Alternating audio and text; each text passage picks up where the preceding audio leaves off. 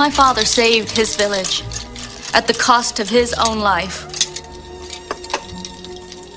You had him shot as you ran away. A hero at 1,000 paces. I'm sorry. I don't remember any of it. You don't remember?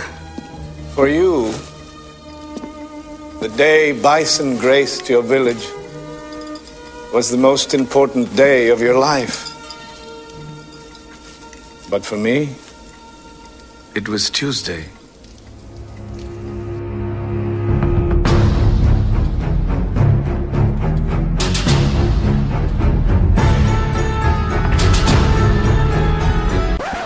It's only a model.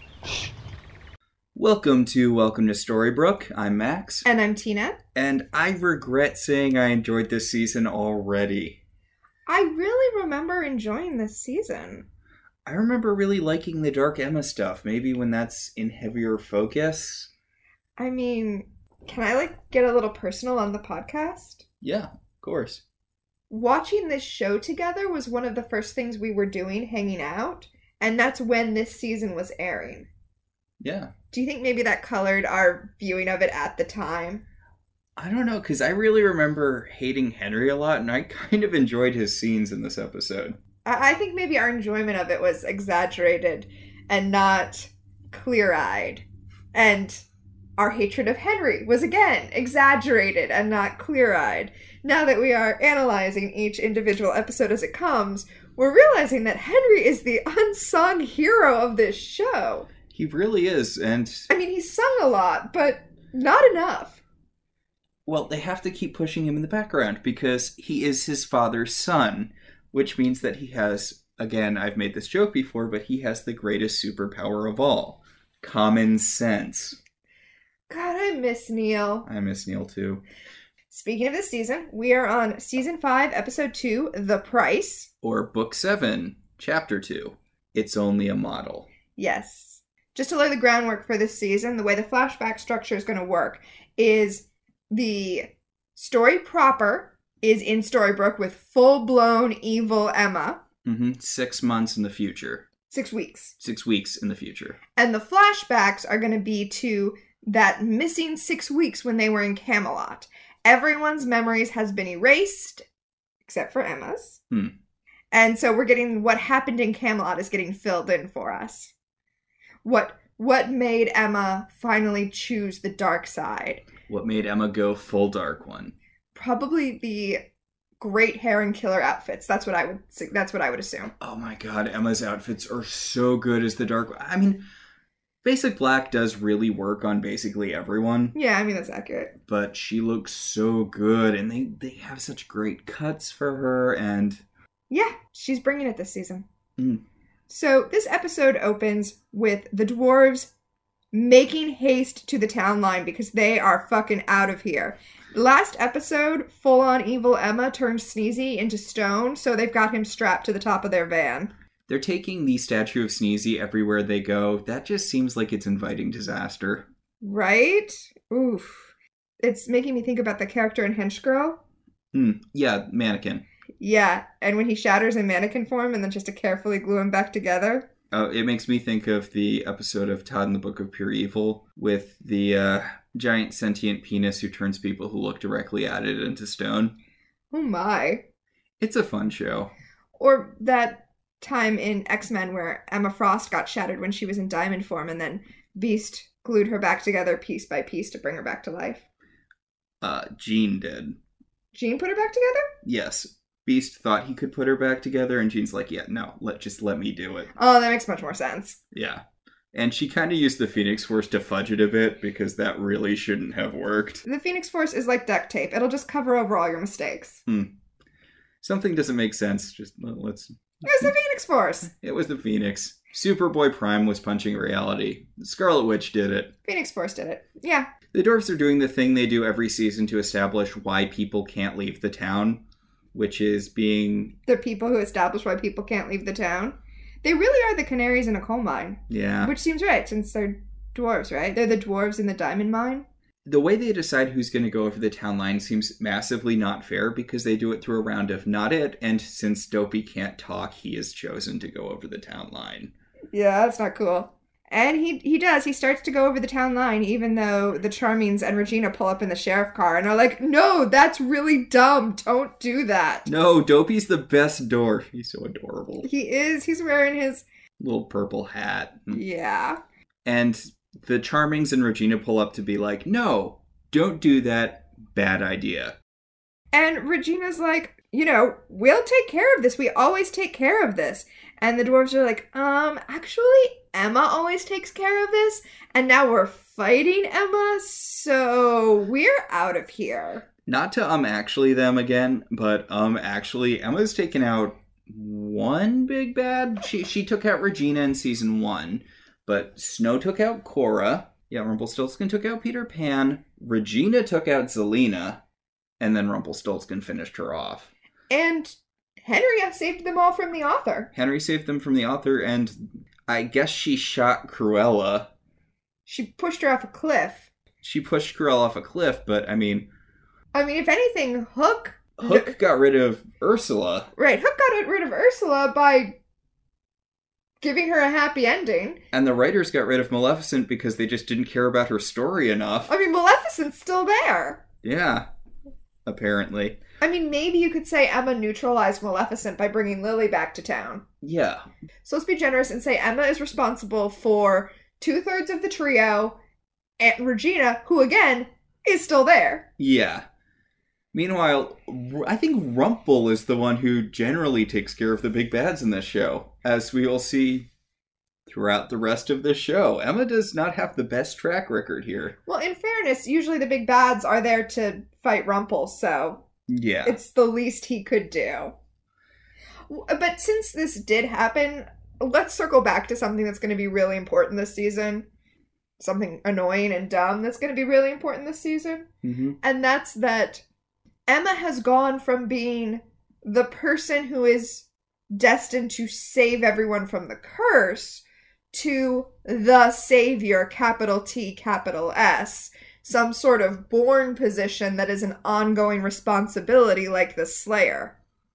Yeah, they've definitely shifted what the Savior is. Initially, it really did seem like the Savior's job was to break the curse, and then that was it. Now it's like a gig with its own special powers. And we will see other Saviors later in the show. But it's kind of strange because later in this episode, Emma will point out the Savior is a curse-specific position. Right. She says that this curse, the curse they're under now, doesn't have a savior in it. Well, we'll see about that. But the dwarves are all very dismissive of Regina being the one to save them, which... Fuck them! Do you not remember how the Zelina... She was the one who beat Zelina when Zelina was the big bad. Now look, if your argument is, Regina, you're an evil queen, we kind of don't want to be in a position where we're relying on you, okay, that's fine. But Regina, you're not strong enough to save us? That's nonsense. Anyway. Dopey's wearing purple camo pants.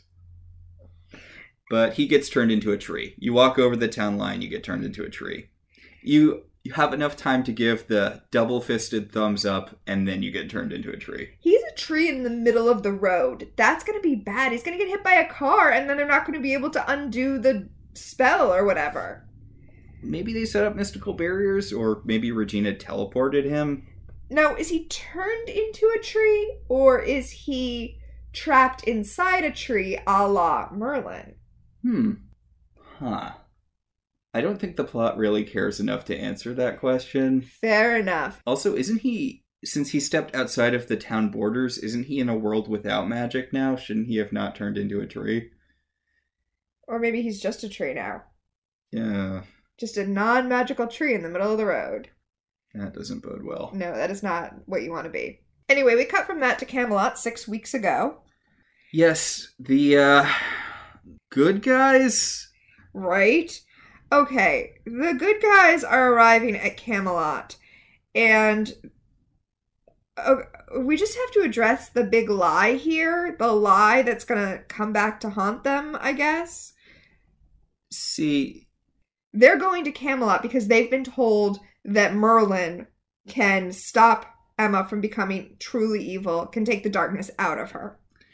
small problem, Merlin has been turned into a tree. However, The prophecy said that these people were going to show up and rescue him from the tree. oh, yeah, also now there's a prophecy. There's always a prophecy. Now, I have this odd thing with prophecy where I love characters that can see the future, but I hate prophecies as like a central part of any story. Really? Okay, wait. Tell me why. It's lazy. It's Oh, okay. See, I love prophecies when they're done right, which is super, super hard.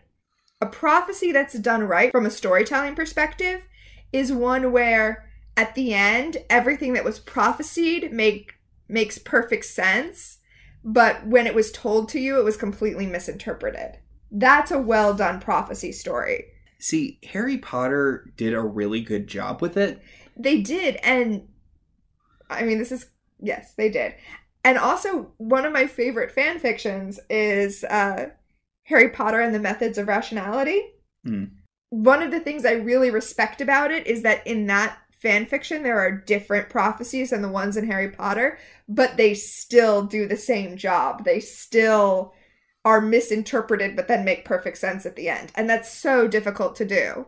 Well, Dumbledore points out, like, the way the prophecy's set up, it's A, self-fulfilling. The only reason it happens, the only reason it comes to pass is because it was shared with the people involved in it. Like, it's a self-fulfilling prophecy. And B, it's something that would happen anyway. I mean, I think the greatest prophecy in British literature, and the one that should be the model for all prophecies going forward, is... Yes, No man of woman born. Exactly. I still think he should have got kicked in the head by a horse. That would have been great. You're aware, right, that Tolkien wrote his books basically to make fun of the Scottish play because he was really offended that he didn't get to see trees marching on the castle? Yeah, and that's why he had what's-her-face kill the Witch King. Because right. he's like, She's no man. Yeah, no I am no man! Let's do that without talking over each other. Yeah. I am no man! Right, no man of woman born. So obviously, a woman. Yes. But all prophecies should aim to be the prophecies from the Scottish play. That's what I'm saying. These prophecies, by the way, that was a long digression. Like, that was a long way to go around to, these prophecies are not that. Yeah, no, this is... These prophecies are, Emma Swan will show up at 10 o'clock on Saturday. These prophecies are, like, phone messages. This is my issue with the Percy Jackson books, which I have a lot of issues with. One of them being I'm too old to have read these books. I found cheap audiobooks online. You don't have to justify yourself. I feel like I kind of have to. But I have listened to all of the first series, and half the books are just an oracle tells Percy exactly what to do, and then he does it. Like, I don't like when prophecy guides the story to the degree of, okay, like you were saying, you have to be here at this time. It makes the characters seem like they have no free will. Now, I mean, I just said that it was bad in this show, but I'm actually going to go back and forgive it a little bit, only because Merlin lives through time backwards. So when he makes a prophecy, he's not making a prophecy, he's telling you a memory. One of the things I like about prophetic characters, though, yeah, precogs, is that they're sort of just trying to guide things to the way they want things to be. You know, the original Philip K. Dick short story Minority Report that the movie's based on, by the way, I think that's an underrated movie, but the movie's very different from the short story. The point of the short story is that in the movie they realize that you just can't use the precogs because it's bad. In the short story, they determined that the only reason the precogs didn't work in that instance is because he was aware of the prophecy and and prophecies are basically like, Heisenberg's uncertainty utterances. Once you're aware of them, you will prevent them. So He's like, the program works, just not for anyone who works here. Pretty convenient, I would say. Gee, no one who works in the pre-crime department can be accused of pre-crimes. Oh my god, Once Upon a Time. Once Upon a Time, we were talking about this show Once Upon a Time. Oh, right, we haven't even gotten to the thing we're angry about yet. When they got there, they lied to Arthur. See, the reason Arthur is happy to welcome them to his kingdom is because there's a prophecy that the Savior will save Merlin from being a tree. Merlin has been stuck as a tree for dickety 6 years. But they're worried that Arthur will, not welcome them if they know that Emma is the Dark One now, even though the whole point of her coming there is to get Merlin to remove the darkness.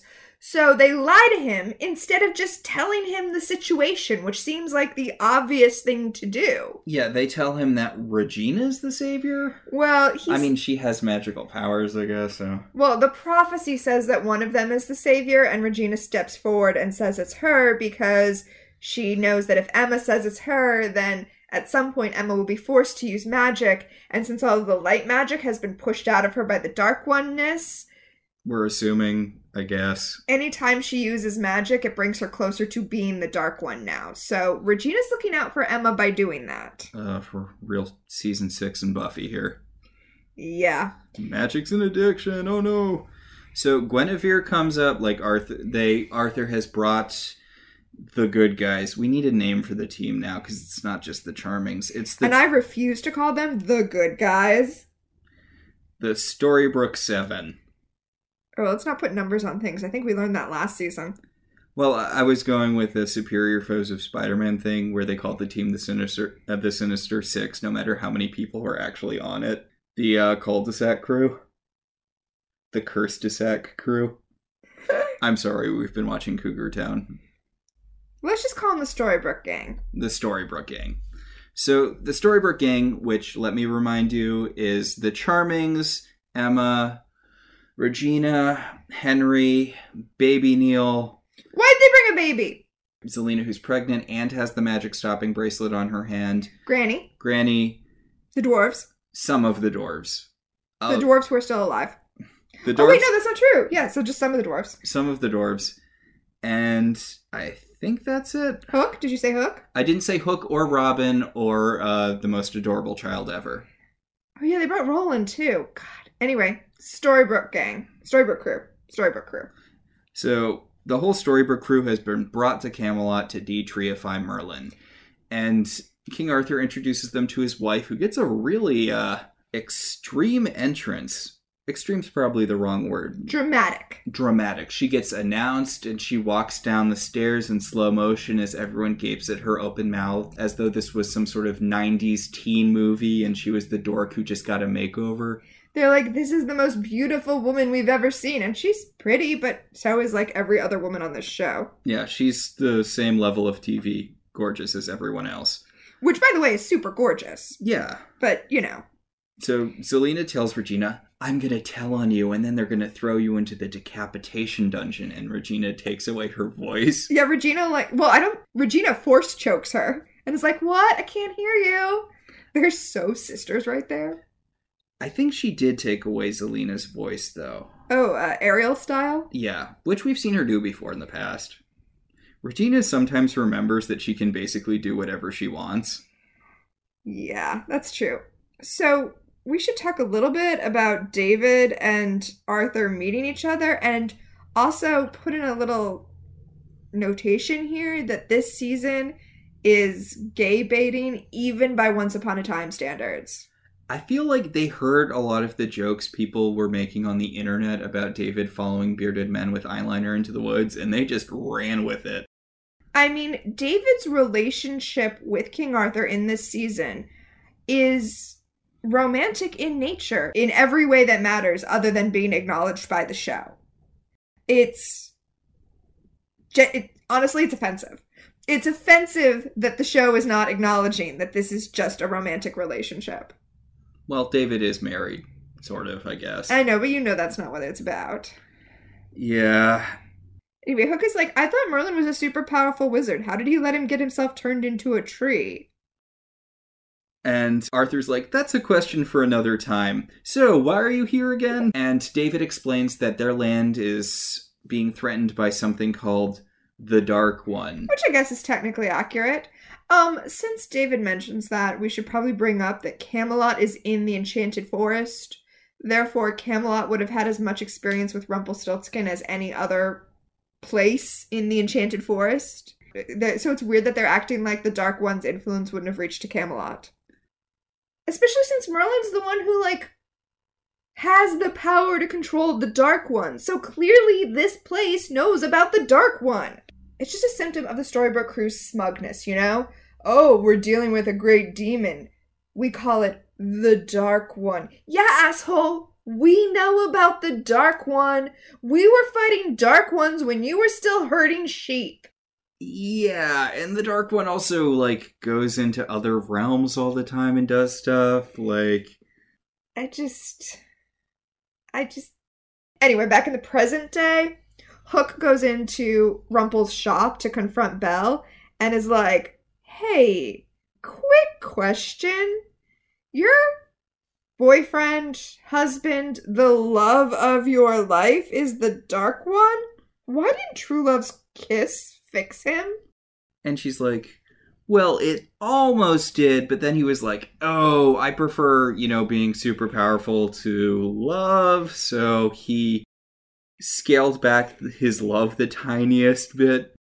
It was a real Angelus situation. It's actually kind of sad that Hook is forcing Belle to admit that True Love's kiss didn't work because they lack true love. She mentions that it's not a curse if the person embraces it. Yeah, that makes sense. So was Rumpel still a little bit fighting the Dark One when she almost cured him that one time? I think she's speaking more metaphorically. You can't use True Love's kiss to cure someone of something they didn't want to be cured of because they're choosing to not be cured. So Hook goes off to find Emma. Because Hook's like, oh, no worries, I've got true love. This surely won't backfire and make me super sad. And Belle's like, well, good luck. Don't get your dick ripped off. We cut from that to Henry saying Emma's name 3 times to summon her, because he's read the book. He knows what the deal is. Yep, out on the docks, Henry is summoning Emma.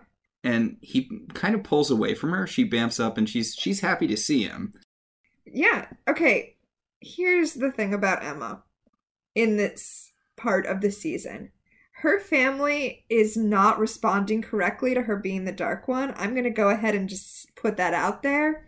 But also, she's being so melodramatic. She has no right to expect them to behave properly when she's just out there chewing up the scenery. I don't know what she expects them to act like when she's acting like pure evil. Yeah, she's kind of leaning into the Dark One thing too hard. The thing is, you can't show up and be like, I am the Dark One. And then when your son summons you, be like, hey kiddo, how's it going?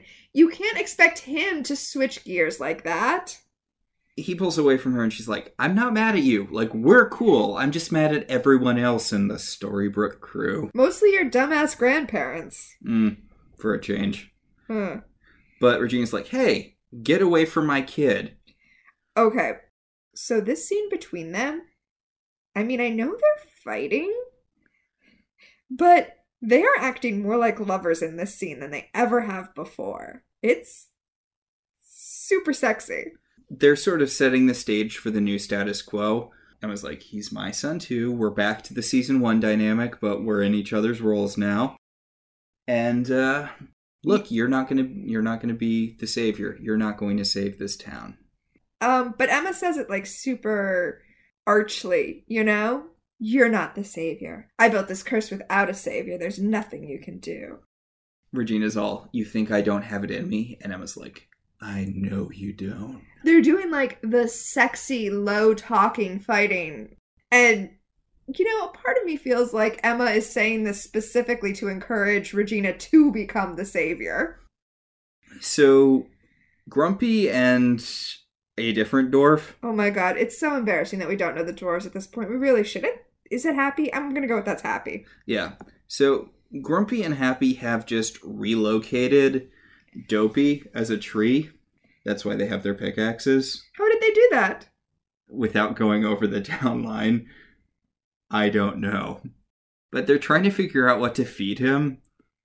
Nothing. He's a tree. I mean, they even say that. They say trees eat sunlight. And Grumpy's like, but Dopey liked tacos. So should we just, shove tacos into whatever tree hole he has? I really feel like Dopey is being treated like Naldo in Best Friends Whenever. As the experiment horse for the smarter characters? Yes. Poor Dopey. No, seriously. They relocated him from where he was off screen. But how? That needs to be adequately explained. Well, it's just so that they'll have their pickaxes, because as we know, pickaxes do everything in this show. Well, they're magic. They are magic. The dwarves' pickaxes are magic. They're super magic. But what they can't be used against is horses. I thought you were going to say what they can't be used against is plot. Yeah, some horses with knights on it show up. And they just threaten to kill these knights. And it's like, dude. Way to escalate the situation. Right? I mean, Grumpy goes immediately, he lunges at one of the horses with a pickaxe. And it's only because somebody kind of tosses him to the side that he doesn't decapitate, or not decapitate.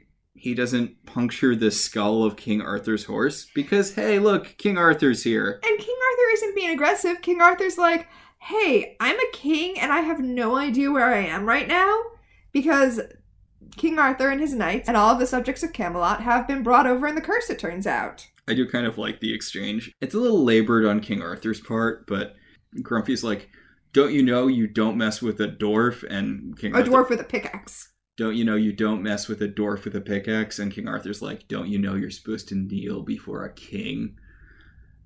King Arthur is sexually aggressive in this show. Wow. Yeah. So they bring the sexually aggressive king to David. No, they actually bring him to Regina because Regina is mayor now. Okay, just real quick here. Part of the conflict of this episode is that nobody trusts Regina to lead.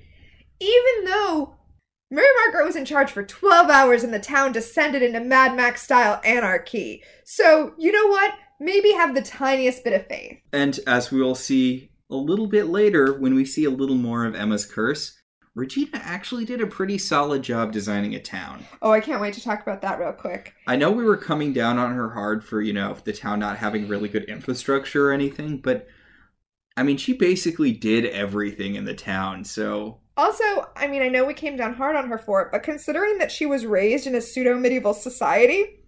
She set up a modern town pretty well. Anyway, they bring King Arthur to Regina's office, and David is there, and David's like, oh, dude, I have no memory of what happened right before we got to Camelot, but I do know that we totes lied to you. Well, he remembers everything up until they stepped over the threshold in Camelot. Right, everything until the last moments of the last episode.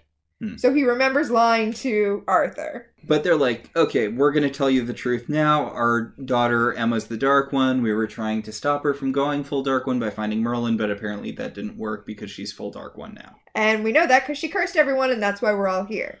And he's like, oh, okay, easy solution. Just give me the dagger so that we can defeat her. And they're like, we would never do that. She's our daughter, and we love her, and believe in her, and want to save her, and also she has the dagger. Yeah, a little bit burying the lead there. But Robin Hood runs up and he's like, hey, you know how I live in the woods like some sort of filthy mountain person? I'm glad you said that. Sorry, finish your sentence. Well, I was doing my, filthy mountain man thing, and suddenly there was 500 other people, because that's how many people are in Camelot. Everyone from Camelot is in my woods, and I don't like it. Make them stop. Do they not have enough houses in Storybrooke? Because they set up tents in the woods for everyone. That's a good question. I mean, everyone's constantly finding new giant empty houses. The town grows and shrinks as needed. Emma finds a giant empty house in this episode. Yeah, so weird. I'm not implying all mountain men are dirty. It's just... Also, if you want to live in the woods, live in the woods. Yeah. It just feels like they made 500 people live in the woods without giving them an option. Yeah, I also still don't know why Robin Hood wants to live in the woods. Regina has a really big house. You know what? I don't know why either, but I'm not questioning it because the less I have to see him, the better. So he's like, so can you guys take care of that? And David's like, wait. You want me to go into the woods with King Arthur? And Robin's like, I guess. And David shoves his wife out of the way, goes sprinting out the door, holding hands with King Arthur. Yeah, basically. Also, Regina drops the bomb that Emma has given her, which is that something is coming to Storybrooke that only a savior can handle, and Regina is no savior. Yes, she's telling this to Mary Margaret, who is getting up off the floor after her husband, shoved her out of the way. So, back in the flashback. We spend a long time looking at a fake-ass CGI castle. It's only a model. It's only a CGI model. Emma's in a tower, and she is not happy with Regina, because when Regina went forth to claim saviorness in front of King Arthur and Guinevere, she used the dagger to stop Emma from doing it first. And Regina's like, I needed to do that. We need to, for some reason, keep the fact that you're the Dark One a secret. I don't know why everyone's lying when it would be so much simpler to tell the truth. But Regina does tell Emma to shut up and listen, inadvertently using the dagger again. And it's not cool to use a dagger against people, but it's really funny when she's like, oh, that's nice. She tells Emma that the reason she did it is because if Arthur thought that she was the savior, he would ask her to save Merlin. Emma would have to use dark magic, and as we saw the last time she used magic, she went all evilly and nearly killed Merida, which would have saved us from a whole lot of unnecessary subplots, so... But... Yeah, so who's the real Dark One here? But murder is bad for now. Remember that. Murder is a bad thing for now. Regina also says that she wasn't lying because she's going to save Merlin, because Regina is down to become a savior now. Also, Regina actually has a lot of, magic knowledge, so this might have been a job that was better suited to her anyway. It definitely was. I mean, this is theoretically not about raw power. This would be about specific spellcraft. Absolutely. So Emma's like, you know what? I get it. You were right. I'm sorry. And Regina's like, yeah, we're cool. It's all fine. So in the present, they're getting the forest set up for people to live in it, which, again, seems unnecessarily uncomfortable when you have a whole town to stick people in, but alright, whatever. Granny could probably use the business. She still has that bed and breakfast. Yeah, she's got the bed part of her bed and breakfast. So Regina's having sads towards Robin Hood because no one believes in her and no one thinks she can protect the town because no one remembers how the Zelena season ended. And Robin's like, everyone knows you're not evil anymore. And Regina's like, I'm sorry, have you not met Mary Margaret? Not being evil does not equal being competent. Yes. I mean, not that Mary Margaret is not evil, but you get what I'm saying. Yeah, she's like, people don't see me as the evil queen, but they also don't see me as a leader, which is weird because everyone was basically banging down your door to be mayor again. Well, Mary Margaret was. Shouldn't Emma be mayor? Yeah, Emma should be mayor. I thought that was the deal. You cast the curse, you get to be mayor. Anyway, elsewhere in the forest, Guinevere reunites with Arthur. And her hand immediately goes to his sword. You mean his empty sheath? Yes, because Excalibur is missing. And David, who was lurking around, is like, oh, you lost your sword? Don't worry, mate, I'll find it. I'll help you find your sword. I'm good at finding swords. And King Arthur's like, how do you know about Excalibur? And then David's all smug like, you're kind of a legend out here, man. Licks his lips. Okay, but can we just briefly dissect that?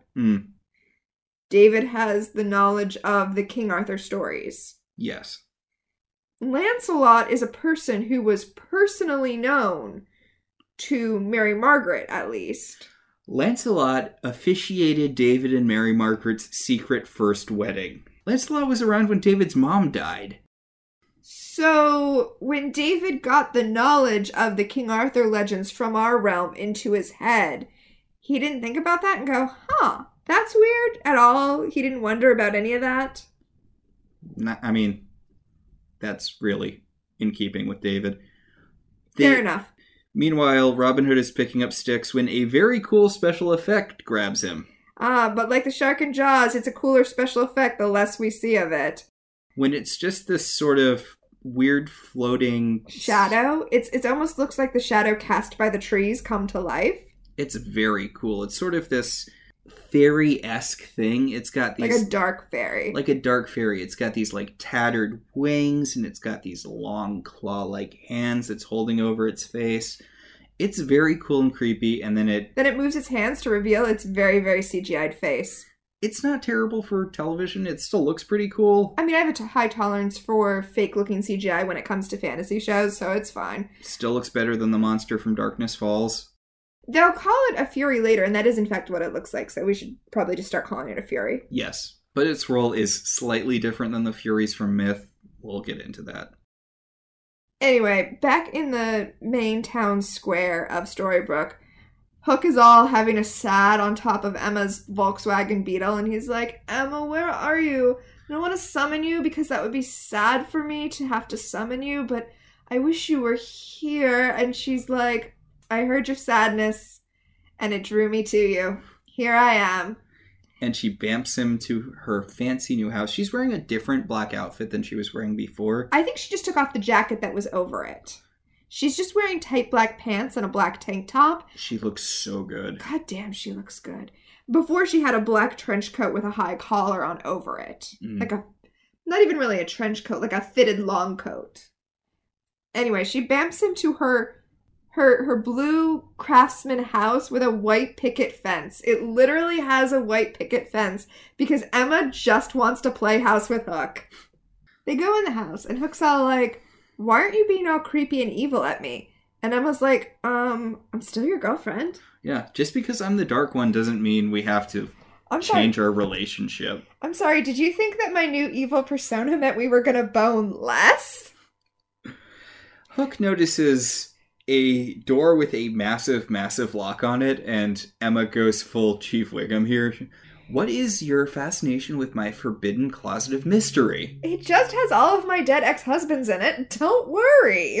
She stops him from going in with a glass of rum. Let's go with rum. She says the fastest way to a man's heart is through his liver. And he's like, I think the fastest way is through a slightly different organ. He means the penis. But he starts making out with her, and he's disappointed because he's like, wait, you're not undark oneing. Yeah, she's like, oh, I thought we were going to bone. I didn't know you had ulterior motives. She's specifically, you were talking to Belle. Yeah. And I mean, she doesn't say it, but my thought is, really, dude, you didn't think that in 6 weeks it didn't occur to you to try to use True Love's Kiss? I mean, it's one of those things where you'd be kicking yourself if it turned out that was the answer. But seriously, dude, I'm sure you tried True Love's Kiss back in Camelot. Anyway, it turns out that was a real evil lady boner killer because she's like, look, I've got other stuff going on. It's nice that you tried. I don't have beef with you, but I've got other things to do. So, like, if you want to make out, fine. But if you're trying to stop me, out. Yeah, and she's like, look, I'm just evil now. Now, do you want to bone evil, Emma? Or do you want to go back to the Charmings? And for some reason, Hook is like, I guess I'll go back to the Charmings. Ugh. Yeah, right? Anyway, back in the woods, the Storybrooke crew are chasing after the Fury. Which has scooped up Robin and is flying around with him. Yeah. It tosses him to the ground temporarily just so it can fight Regina, who does not make a good show of things. Yeah, it's weird that it felt like it needed to have a fight sequence when it already had achieved its goal, which was capturing Robin. Yeah, it drops Robin just so Regina can throw a few fireballs at it, and then it tosses Regina into a tree, grabs Robin, and flies off again. Yeah, just like David had to learn that swords don't work on magical creatures, Regina has to learn that for a lot of dark creatures, fire is ineffective as well. Which is odd. You'd think like a light thing. I would think a creature that was designed to drag you to hell would definitely be immune to fire. Good point. Anyway, I wish she'd remembered that she can use light magic, because this seems like the sort of situation where it would come in handy. light magic probably would have repelled that fury, but it's not what instinctively comes to her when she throws up her hands. And when you're fighting, it's all about instincts. Telekinesis also might have been a better option here. Yes. Or she could have just grabbed Robin and teleported away. Yeah. Although the fury probably would have found him again eventually. Yeah, but it would have bought time. Anyway, Mary Margaret, determined to always be the least helpful person in any given situation, tells them all to stop pursuing the Fury so they can deal with Regina's possible concussion. Yeah, they need to take her to the hospital. You know... You're in a chase! You're in the middle of a chase! And she got thrown against a tree. Like, if this was real life, yeah. But this is like a Tuesday for Regina. But also, maybe you can wait 5 minutes until you're done rescuing Robin Hood before you have to take her to the hospital. Especially since this whole, like, chasing the Fury and rescuing Robin Hood is kind of time sensitive. Anyway, she's like, no, since you're not going to let me fight, leave me, go get him. And we go back to the flashback where Robin and Regina are looking at the tree that contains / possibly is Merlin. Yep, Regina's just staring at it, trying to figure out what to do, when Percival shows up with a necklace. And he says, hey, since you're the savior, the king wanted to give you this magical necklace. I mean, regular necklace. This really pretty regular necklace. Okay, here's the deal. If you show up in any kingdom and tell the ruler that you are a powerful magical caster, and he's like, oh, here, wear this jewelry. Don't wear the jewelry, it's a trap. It's always a trap. Yeah, Regina, you've seen the anti-magic cuff. You have it on Zelina. It was right pointed now. out. You're using it right now. But Regina's all like, oh, it's pretty, and immediately puts it on and goes back to staring at the tree. Oh, see, this is why you shouldn't have become a protagonist. You're right. Now she's got those protagonist blind spots. So, David and Mary Margaret are getting ready to go to the ball that Arthur is throwing in their honor, and they've tossed their baby at one of the dwarves, Doc. Because he's the one with medical training. And they were like, if you want, we could get Granny to do this. I'm sure she's not, I'm sure she doesn't have anything better to do. Plus, as a woman, she'd probably be better taking care of the baby. And Doc's like, no, I just don't make me do stuff. Just get rid of me in this scene. I think they kind of straight up forget Doc is there later. Well, that's good, because then they can just ignore the baby. So Regina shows up, and they're like, oh, you should get dressed for the ball. And she's like, I'm not going to foxtrot at Club Medieval. Which... weak wordplay, Regina. Not only is it weak wordplay, but it's weird. Because, in case y'all have forgotten, Regina is from here. Why is she making modern World Without Magic references in the place that is her home? So Regina is fairly adamant about not going to the dance. Emma's been the Dark One for like a day, and she almost accidentally killed a couple of people. Like, this is probably something they should work on now. But Mary Margaret's like, nope, don't believe you. And Regina's like, no, it's true. I need to work on deterring Merlin. And Mary Margaret's like, nope, don't believe you. What's really going on, Regina? What's really going on? This can't be about you just wanting to do good things. And then Regina says that it's because she can't dance. And since she doesn't know how to dance, they're gonna know she's not the savior? You know what? Let's ignore the nonsense of that, even though that is nonsense. And focus on the other nonsense that would be Regina not knowing how to dance. She was raised by her mother to be a social climber. Of course she knows how to dance.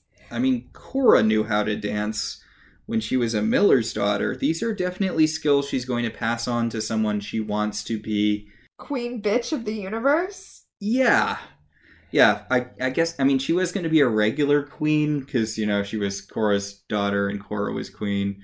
I guess Cora wanted her to be queenier? Sure. She definitely should know how to dance, though. They try to explain how it could be that Regina doesn't know how to dance, even though we've seen her at balls.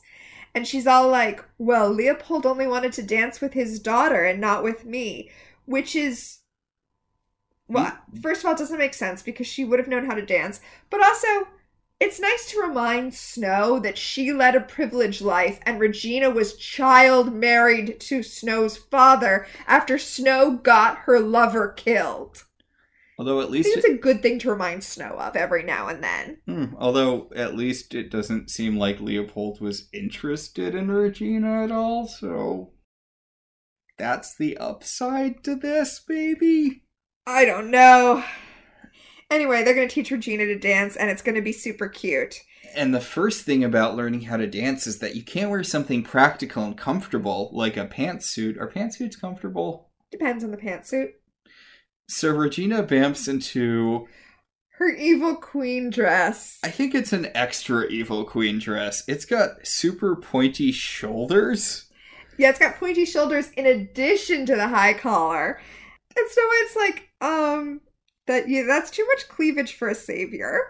Yeah, she's like, you need to dress a little less evil. And Regina basically poofs herself into the same dress that Snow's wearing. And she's like, do you really want to invite the comparison here? Come on. Snow's like, oh, that's perfect. But I do like the idea that Regina was just mocking her when she bamped into that dress. They start up a music box. A music box that's just handily sitting in the corner. And David starts teaching Regina how to waltz. And he leans close to the magic necklace that Percival gave her. And he says, boy, nobody will be able to tell that you're not actually the savior and instead are the evil witch queen from, the Enchanted Forest. And then we cut to Percival spying on her through the necklace. And he's all like, I knew it. And it all looks very sinister, even though they're the ones lying. They're the ones lying, and as we will find out later in the episode, Percival isn't really in the wrong here. Poor Percival. He gets really screwed. We'll talk about that. Yeah. So I guess Snow and David are done teaching Regina how to dance because now Snow has decided it's time to mother Emma. Yeah, and she's talking about how awesome her first ball was, the lights, the music, her mom dropping dead halfway through it. Yeah, and she's like, I can't wait to introduce you to balls, Emma. And Emma's like, well, that sounds really interesting. But also, I've already been to my first ball as Princess Leia 2 seasons ago. Do we not remember that? We do not.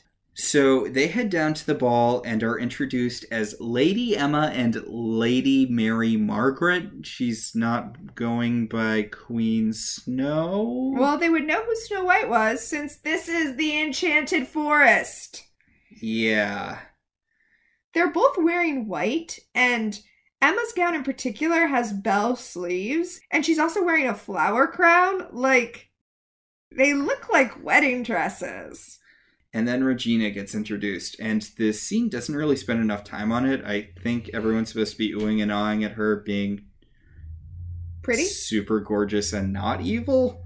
Yes. Oh no, it's Lana Parrilla looking gorgeous in a slightly different outfit from the outfit she usually wears, where she's super gorgeous. I have to say, it has the same problem though as when they try to make her act like she's 16.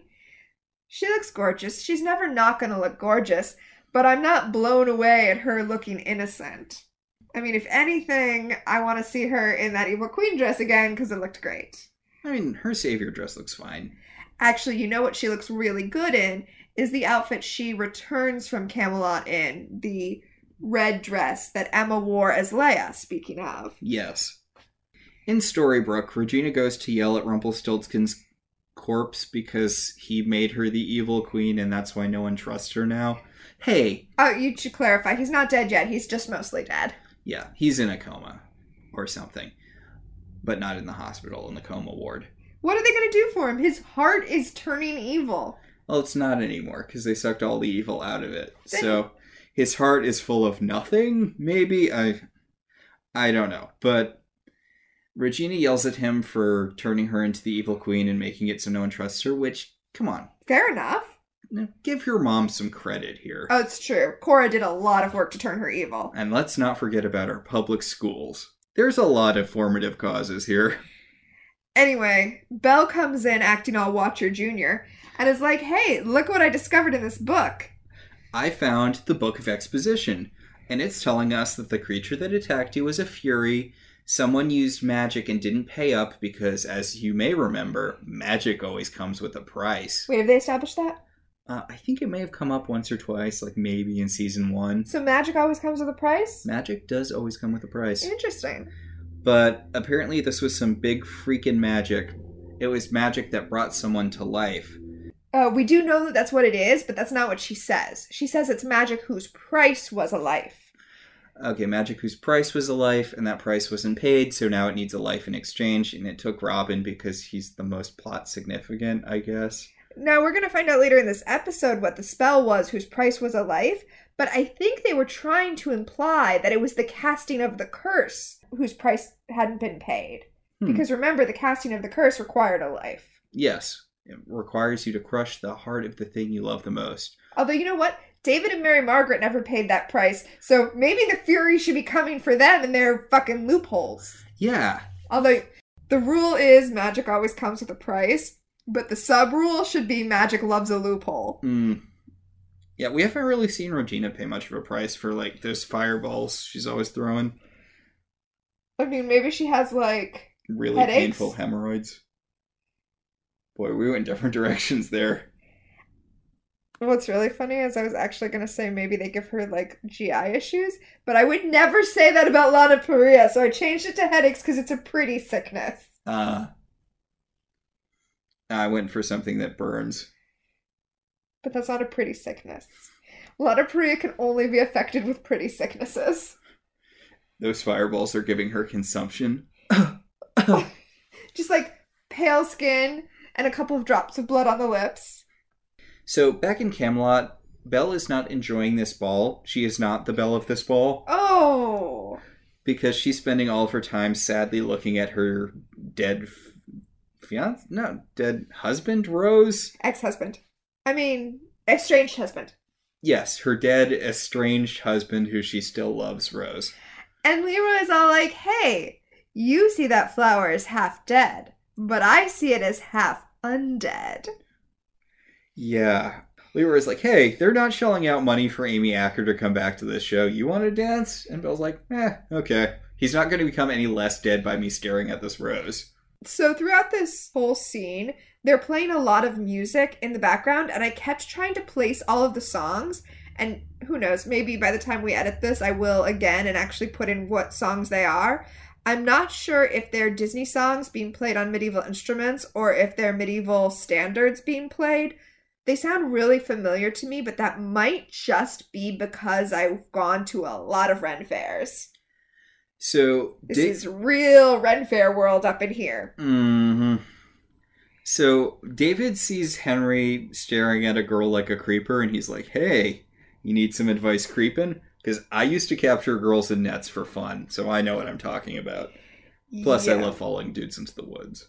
Yeah, nothing better than getting pickup advice from your grandfather.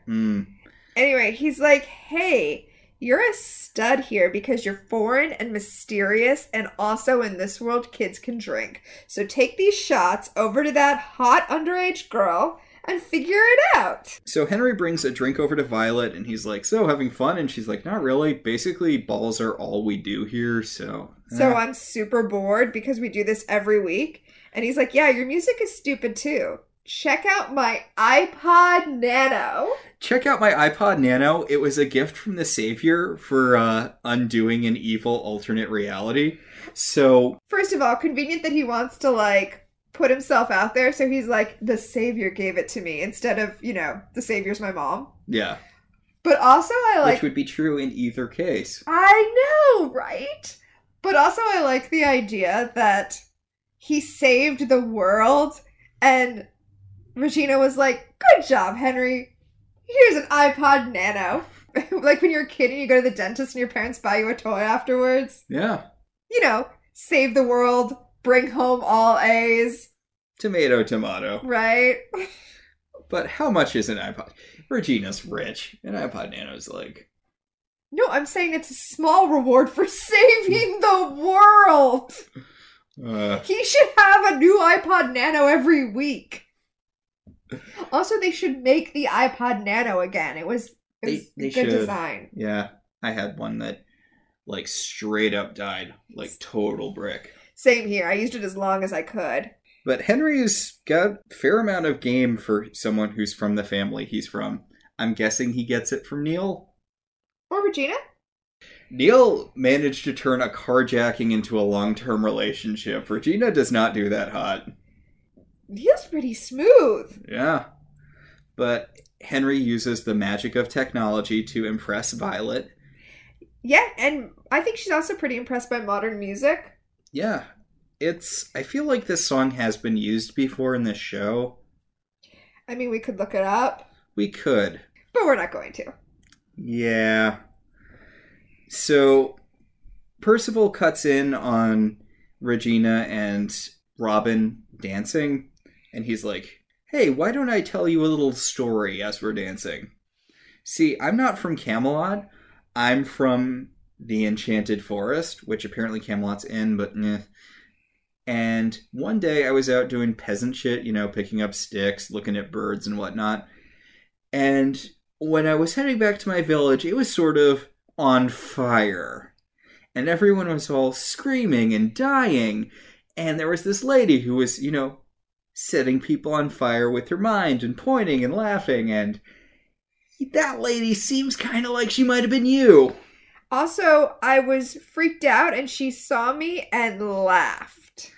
Yeah, so oops. I know you're not really the savior, and I'm not big on you burning down this new home I've created for myself, so I'm gonna kill you. I mean, he's not technically...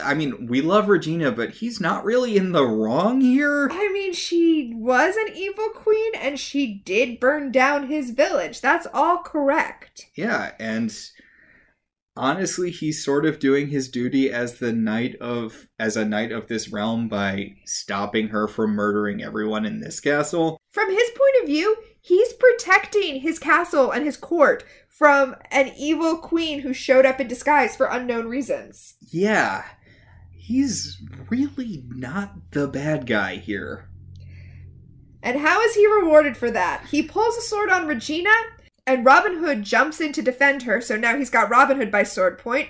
And David swoops in and fucking murders him with a sword. Yeah, he just straight up skewers the guy. It feels like it's been a while since we've seen David murder someone. I mean, yeah, David straight up murdered him. Plot significant thing, before he dies, Percival gets a shot in at Robin Hood, and now Robin Hood's bleeding to death on the floor, too. Yeah. Because Robin jumped in the way of Percival trying to, skewer Regina. Trying to save his kingdom from the woman who burned his hometown to the ground. If this was an RPG, he'd be the protagonist. Percival's story is so fucking tragic from beginning to end. Yeah. Yeah. So, Robin Hood's dying, I guess, or whatever. Anyway, back in the present, Regina, now aware of what a fury is furious. Yeah, she bursts into Emma's house and she's like, okay, we need to have a talk, because what you did was super uncool. And Emma's like, it's not what I did. This is all on you. Yeah, Emma tells Regina that Regina is the one who failed to pay a price for magic, and Regina's the one who has to deal with this thing now. She says, I'm not cleaning up your messes anymore, which is great. I like that Regina believes her. I mean, Emma is telling the truth, and Regina immediately knows it. Regina doesn't remember what happened in those 6 weeks, but she does believe that she is the one who cast a spell and failed to pay the price. Yeah. Also, Emma has this great line about how it's traditional to bring a gift to a housewarming, like wine. But since she didn't bring wine, I guess we could just... drink your rage. She says we could bottle your rage and drink it. So, back in medieval times, Regina can't heal Robin because the sword Percival stabbed Robin with was specifically an anti-Regina's magic sword, which is very specific, but okay. Yeah, it was enchanted to kill her, so her magic can't heal its damage. But Emma's could. Yeah. So is Percival's corpse just, like, they took Robin into the kitchen. Is Percival's corpse still in the dance hall? I don't know. There should be way more fallout than there has been. Like, why is the rest of the court not freaking out that their knight just got skewered? Their knight, who is King Arthur's left-hand man? Because he was one of the people who was there when King Arthur was looking for Excalibur. In the actual story of the Round Table, Percival is his most honorable knight. He was the only one who could look directly at the Holy Grail, right? Yes. Although none of them were righteous enough to actually find it. Percival was the one who was righteous enough to see it. Anyway, Emma has to use her Dark One magic to save Robin Hood. Is Robin Hood worth turning evil for? She has this whole long conversation with the manifestation of the Dark One, and everyone's like, what are you doing? Because she's having a conversation to thin air. Did she not tell anyone about seeing the manifestation of the Dark One? No, because she didn't want to sound like she was slipping so fast into evil. It would help them to know what she's fighting against, though. It really would. But she's like, never mind, ignore it, I can heal him. Magic. Yeah, she uses her dark magic to heal, which you'll remember from season 1 is a thing dark magic totally does. Yeah, remember back in the early bits of the show where the only people we ever saw healing people were, dark magic users? It's still happening. Emma heals him in like a second. Way better than she ever did when she had light magic. I know it's because the Dark One's powers are more powerful, but still. And then she totally freaking makes out with Hook because using dark magic makes you horny? Yeah. Did you not know that? And Hook's like, not here, not in front of your parents. And Mary Margaret's like, yeah, we're the only ones who can have sex in front of family members. It's so creepy. Yeah, Emma wanders off. She's like, I feel kind of lightheaded. I need to lie down. And the Dark One's like, ooh, using dark magic feels good, doesn't it? And she's like, She's like, yeah, did you not see me, like, wrap my legs around Hook when I was done? Did you think that was just because I was overcome by his manly pirate musk? And Rumple points out that the darkness is spreading because her skin is kind of shiny. Yeah, even though full-on evil Emma does not have shiny skin. There is a reason for that, though, which we'll get to. Yeah, we don't find it out this episode, though. Back in Storybrooke, okay, I mean, Max, I feel like we already blew our this show is really ripping off the visuals of Dementors load early, because this show is really ripping off the visuals of Dementors. The Fury looks so cool here. It's taken Robin to... Oh, the edge of a lake? I specifically think it's the edge of the lake that Emma had her talk with Henry about Neil's death at. I think you're right. The Fury is drawing out Robin's essence. Yeah. It's a very Dementor moment, even though the Fury doesn't actually look anything like a Dementor. But the visuals in this scene are really good. There's this one establishing bit where Robin's laying on the ground and the Fury's just kind of hovering over him. It's like a mid-shot, and it's such a pretty shot. The shots in this sequence are really gorgeous. And across the water, we see Charon. Charon, yeah. Across the water, we see Charon, the ferryman, come to take Robin's soul once the Fury has extracted it. And they don't even really acknowledge that that's what it is. Yeah, it's very subtle, which works. I've actually heard people call him Sharon, which I'm sure isn't correct, but I can't honestly dispute it because it's one of those things I read and haven't really heard out loud. We'll ask a Greek person later. The Fury is drawing out his essence, which is purple, so that's fun. I think the Fury's magic is purple. Yeah. Anyway, Regina's like, no, take me instead. And the Fury just immediately turns to her. Like, okay, whatever. One soul's the same as another to me. And then Mary Margaret's like, wait, something wasn't about me for 15 seconds. Take my soul instead, too. And they play the end of the Dark Phoenix saga and the X-Men, the animated series. I was going to say it's the end of Guardians of the Galaxy 1. Yeah. Mary Margaret grabs onto Regina. Grumpy grabs onto Mary Margaret. David grabs onto Regina's other hand, and King Arthur grabs onto David's hand. Because for once, David has found someone who actually wants to go into the woods with him. Yeah, he has. Anyway, the Fury presumably sucks out just a fifth? Yeah, a fifth of all of their souls, so they're all okay still? They're all gonna die like 10, 20 years earlier. It's fine. It's once upon a time. They might get killed way earlier than that anyway. So Robin's not dead, and he's like, look, there's some people who believe in you after all. And Regina kisses him so he'll, stop talking. He was laying out there for a long time. He had lots of time to come up with a better "you just rescued me" line, but whatever. You know who probably actually needs to go to the hospital? Robin. Is there medical treatment in Storybrooke for a Fury almost sucked out my soul but didn't? He got dropped a lot, I mean. Oh yeah, that's true. Yeah, he probably does also have a concussion. Anyway, Leroy's like, okay, so we totally believe you can save us now. We are on board. Yep, this is almost like character development. Well, I mean, the town believes in her now because as Leroy goes, so goes Storybrooke. He's like the personification of the town. Yeah, he's the town's Greek chorus. So everyone's getting totally sloshed at Granny's to celebrate, which seems like a bad idea because that almost always heralds the, new big bad coming in. They know that they're at the beginning of the season, so it's okay. Yeah. The dwarves come in carrying the stone Sneezy with them. Again, it seems like a bad idea to me, but... And Hook and Belle are drinking in the corner, commiserating over the fact that they're both in love with Dark Ones who won't just accept true love's kiss. Yeah. But Hook's like, I spent a century trying to kill Rumpelstiltskin, so I can spend a century trying to save the woman I love. And it's Belle's... kind of romantic. It is romantic, and Belle's like, hey, I'm still partially lazy, so I'm up for getting sloshed if you are. And then they did. Meanwhile, Henry has found Violet, who is, who he no longer remembers meeting. Yes. He impresses her with technology, which is like magic, but better.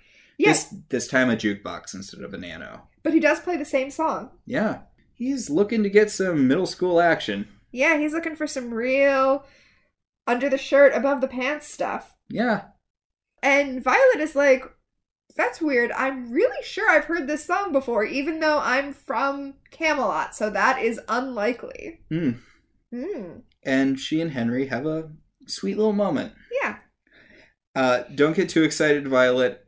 You are not in the postscript season. Aww. To my knowledge. Yeah, we haven't finished that, so. But Henry definitely has a different love interest when he's all grown up. So David and Mary Margaret are in a booth talking about Emma, and David's like, don't worry, we'll figure it out. We always win. And Mary Margaret says, if we win, Emma loses. If she loses, that means she's not the Dark One anymore. Like, your win conditions are saving Emma, aren't they? Are your win conditions now killing Emma? I'm so pissed at Mary Margaret because, unlike Hook, it seems like she's just basically given up on her not being the Dark One anymore. So we cut from everyone hanging out and having a good time except Mary Margaret because she's a giant bummer to Emma standing across the street staring at them like a creeper. Yeah, she's standing in front of a store called Modern Fashion. And there's like a bakery called Bakery. So we talked about this and we agreed that Regina put a lot more thought into coming up with punny names for stores when she cast her curse. Like Game of Thorns for the Rose Shop? Yeah. Whereas Emma just went with clothes. Food and stuff. She likes food. She likes stuff. But she's sad because Dark Ones don't get to party. Yep. Honest to God, Emma, do you really want to spend time with these people? Right?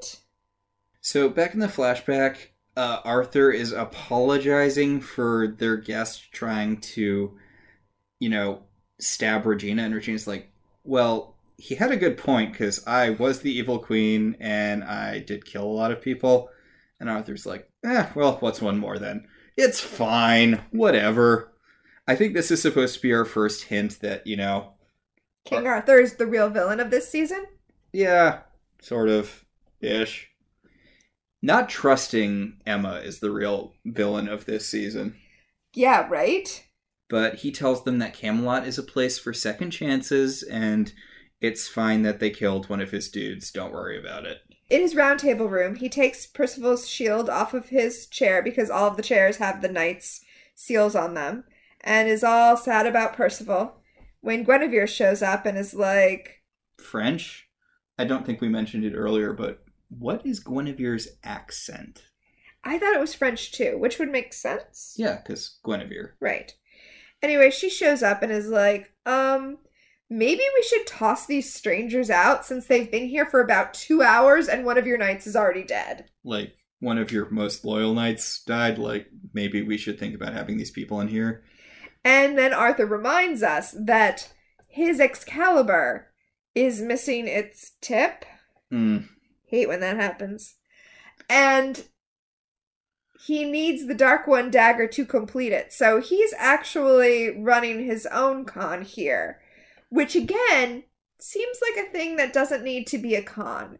Seems like he could have told them, the Dark One dagger is a part of my magical sword, and I need it. Yeah. I know this is a thing for most of Once Upon a Time, but I feel like the real big bad might actually be not communicating properly. That was a real big bad in Lost as well, so that makes sense. So, back in Storybrooke in her fancy new house, Emma is having a sad because, she doesn't get to hang out with the Storybrooke crew. And Rumpel gives the Mr. Burns speech, the friendship, family, religion. These are the demons you must slay. Yeah, he basically tells her, look, the Dark One is always held back by their family and friends. You have a chance to not do that. And this, of course, is a long speech, which is intercut with scenes of Emma's family and friends in the diner, which includes a shot that I absolutely adore of Regina realizing that she totally has the ability to fix Sneezy, and it just hadn't occurred to her to do good before. She literally just snaps her fingers and turns him back from stone. It happens in the background. She's just like, oh, right, I can do basically whatever I want. And back at Emma's house, Rumpel concludes his speech by revealing to us that Excalibur is in the basement of Emma's house.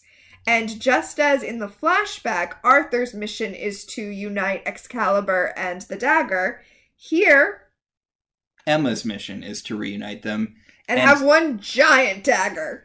Because if she combines the two of them, she'll be able to snuff out the light forever. Sure, why not? Okay. So she grabs onto Excalibur to pull it from the stone.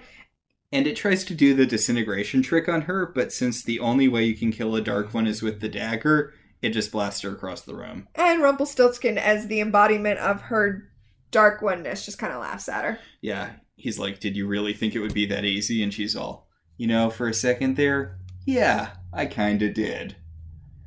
And that was that episode. So, that happened, I guess. I really enjoy I really enjoy the chemistry between Emma and Regina in this season. Yeah, they're leaning pretty heavily on the way these two actresses bounce off one another, which I'm totally fine with. This plot flounders a lot. We have a lot of the same issues we had with season 3. Is the main issue that the show is hiding too much from the audience in an attempt to be clever? I feel like the show's hiding too much from the audience because they don't really know where they want to go. That could be. It really, really feels like we don't know how Emma became evil. We don't know what Emma's plan is. We don't know what anyone's doing in the flashback in Camelot.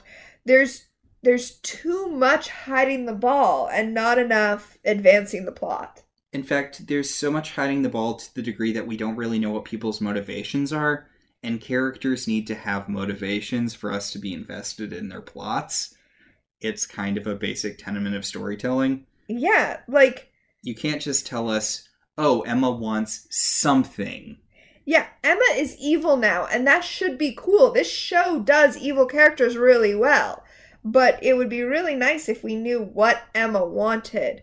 I get that they've hidden the motivations of the villains from us before, but Emma's not just any villain, she's also the person we root for, so we kind of need to know what she wants, the way we knew what Regina wanted. To destroy Snow and David's happiness.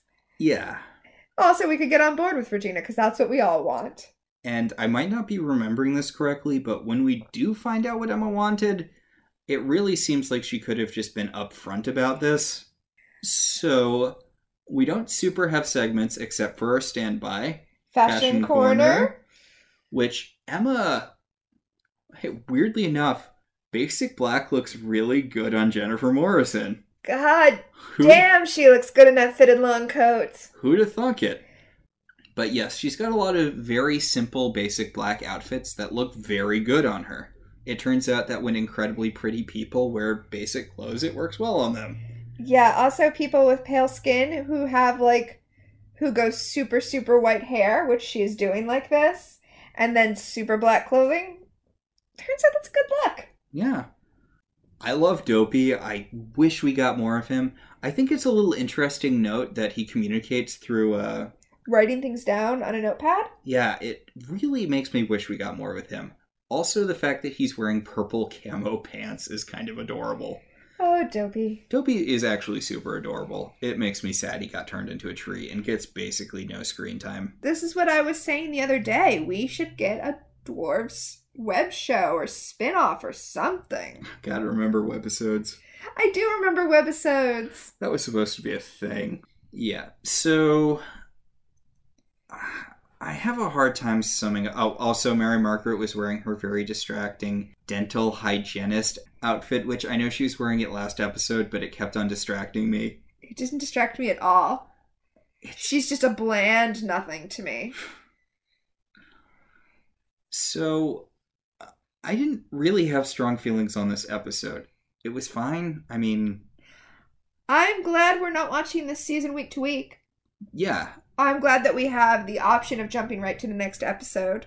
Because the show is hiding so much from us at this point, it feels like this episode gives you only a taste and nothing substantial. If this was all we were getting for an entire week, I would be really upset. But since the show is done, and you can binge it all in one sitting if you are so inclined on Netflix, you know, it's fine. It's fine. It's fine.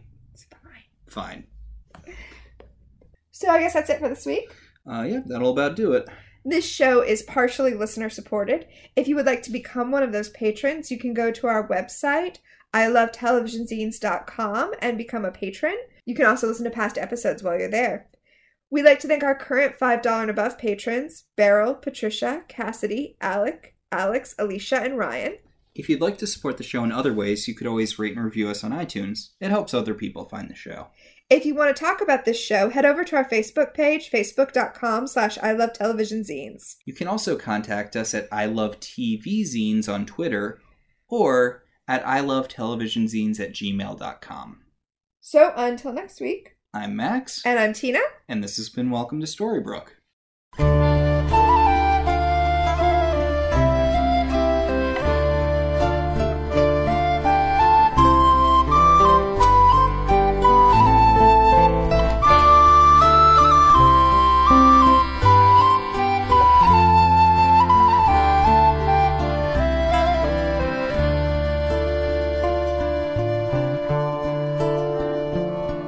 Was 7 years ere long since I spied upon the shore